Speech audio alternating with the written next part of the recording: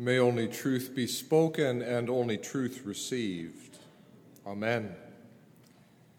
2 Sundays ago, as Shauna Budick led us in the prayers of the people, I was really struck to hear her cite a line from a poem by W.H. Auden. We would rather be ruined than changed.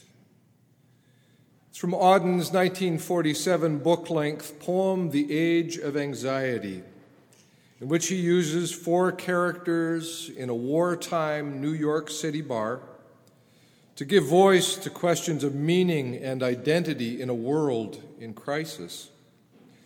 We would rather be ruined than changed, Auden has one of his characters say.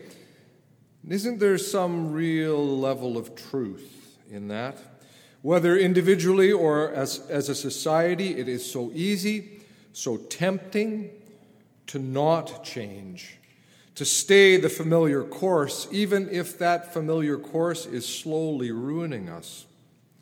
Ask the recovering alcoholic how easy it was to just keep on drinking, justifying it through all kinds of denial and pretense.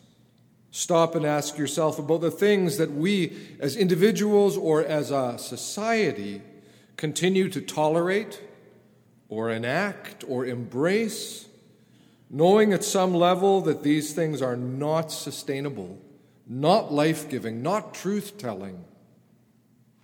Then last week, as I was reading Richard Rohr's book, Falling Upward, preparing for one of our St. Ben's book breakfast groups, there it was again, that line from Auden, this time cited more fully. We would rather be ruined than changed. We would rather die in our dread than climb the cross of the moment and let our illusions die. Rohr uses these words as an epigraph to a chapter called Stumbling Over the Stumbling Stone, in which he writes, sooner or later, some event, person, death, idea, or relationship will enter your life that you simply cannot deal with using your present skill set, your acquired knowledge, or your strong willpower. While Rohr says that he wishes it weren't necessarily so, spiritually speaking, you will be, you must be, led to the edge of your own private resources. In Rohr's view, we must actually be out of the driver's seat for a while, or we will never learn how to give up control to the real guide. It is the necessary pattern.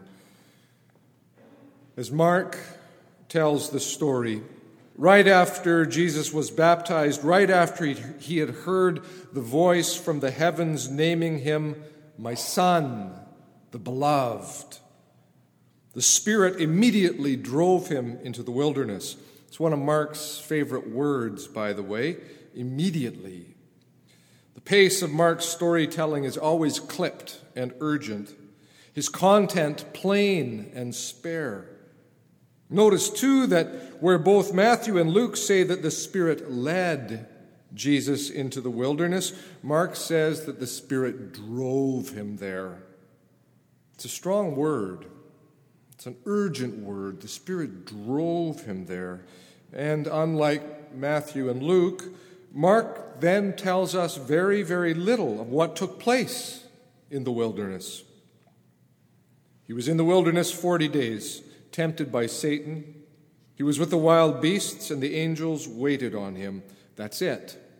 For Mark, that's apparently all his audience needed to know.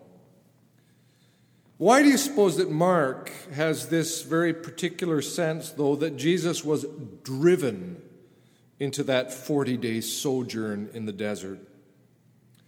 Believe it has something to do with Mark's intuitive understanding that in order for Jesus to be and to do that which was his calling, he had first to be pressed to the very edge of his own private resources. As Rohr puts it, entirely out of the driver's seat for that time. It all culminates in the testing or the temptations voiced by Satan, but before that come long days of solitude, of fasting, in a landscape that for all of its austere beauty is harsh and unforgiving. What does it mean to be the beloved of God in such a place? Well, another poet, this one much closer to home, imagines those questions in this way. This is where I face you in my hunger and my thirst. I don't think any skin can protect me with this land so anxious to hurt. The poet closer to home is Mike Coop. It's his desert song, which he recorded for the album he did for St. Ben's, and which we've often sung here in the season of Lent, probably will again. With this land so anxious to hurt, Mike sings, I don't think any skin can protect me. Powerfully conveys vulnerability, doesn't it? Out on the edge, away from all that's familiar, all that's secure, hungry and alone. So the song continues, am I ready for the worst? Every trick, from kiss to curse. I hear how well you've rehearsed this temptation, chapter and verse.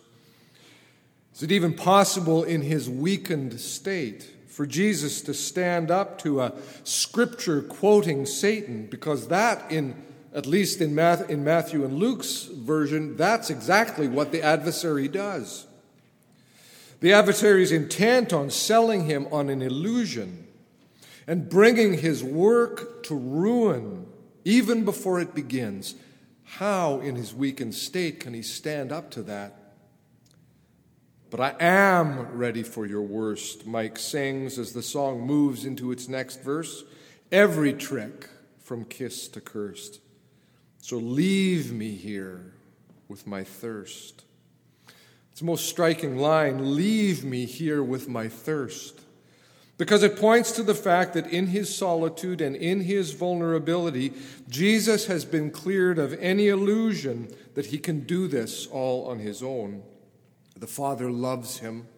The Spirit has driven him to where he needs to be. And it's within those two realities that he comes to learn firsthand of the power of vulnerability and of utter dependence, of the perfect weakness that will be his vocation. The perfect weakness is his vocation, through to its bitter and then beautiful end. I want to be careful, though, in looking at this story of Jesus being driven into wilderness and sojourning there and learning in his dependence of the power of weakness. I want to be careful to keep from sounding as if I'm suggesting that every time that we hit our own places of feeling lost in the wilderness, that God has somehow engineered that in a deterministic or even fatalistic way, zap. It's not only a horror, for instance, to suggest that God would give cancer to a child in order to teach the parent something about being out of the driver's seat. That's not only a horrible picture, that verges on blasphemy. No, to suggest that the Spirit has driven you into a depression or driven you into ill health or addiction or despair, that simply is not on. But can the Spirit of God meet us in those deserts? Help us to learn and grow in those places? Absolutely. Does the Spirit of God sometimes push us hard against a wall when we're caught in our own illusions, choosing ruin over change? Absolutely. Again, just ask the recovering addict about how grace was at work in their being allowed to hit rock bottom and hit it hard. We've entered the season of Lent now, and we will remain here for some time. It's the church's wilderness season, in which we're pressed to look at our own fragility, our own wounds, our own vulnerabilities. For some, That can be facilitated by taking on some spiritual practice or discipline for the season. You've heard me talk before about why giving something up or adding something to routine can be so important. Others, though, will find that they don't need to do that. They're already living a kind of a wilderness, such that the themes of the season already sound and feel very much familiar. Either way, whether you're feeling strong enough to, take on a Lenten discipline or you're feeling lost enough that you don't need to, either way, remember that there are any number of wilderness seasons and sojourns in the biblical tradition, the tradition of the Hebrew Scriptures particularly.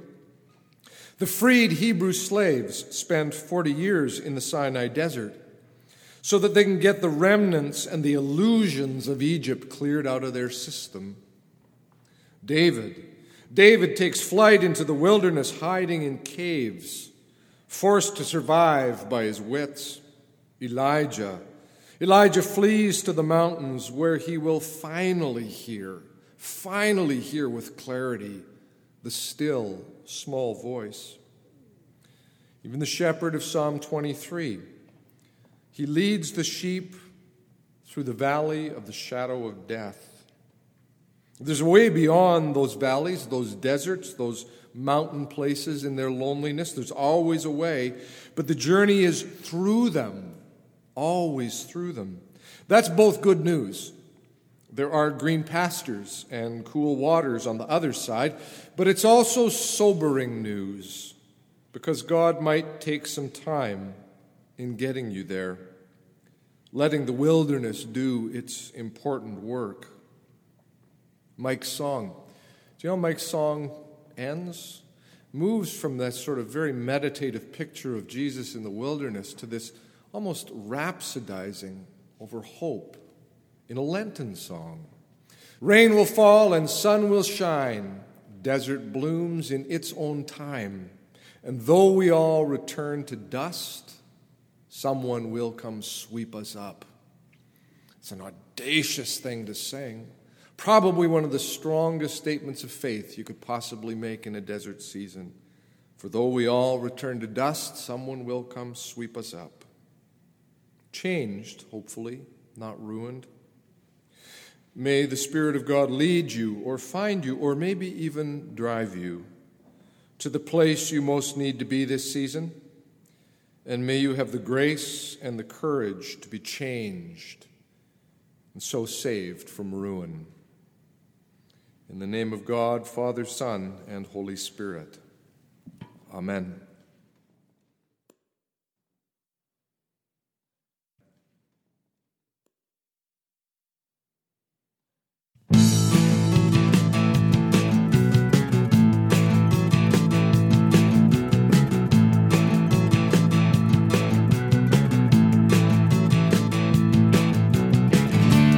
This is where I face you. In my hunger and my thirst,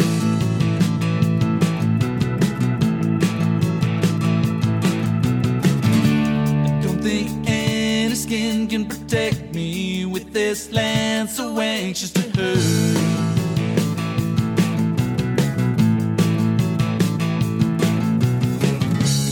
Am I ready for the worst? Every trick from kiss to curse.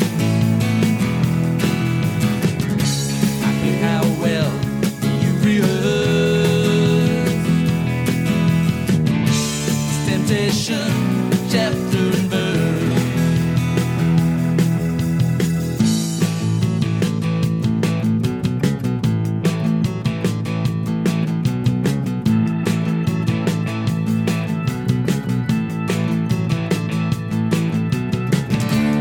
It occurs to me just how easily a sparrow falls.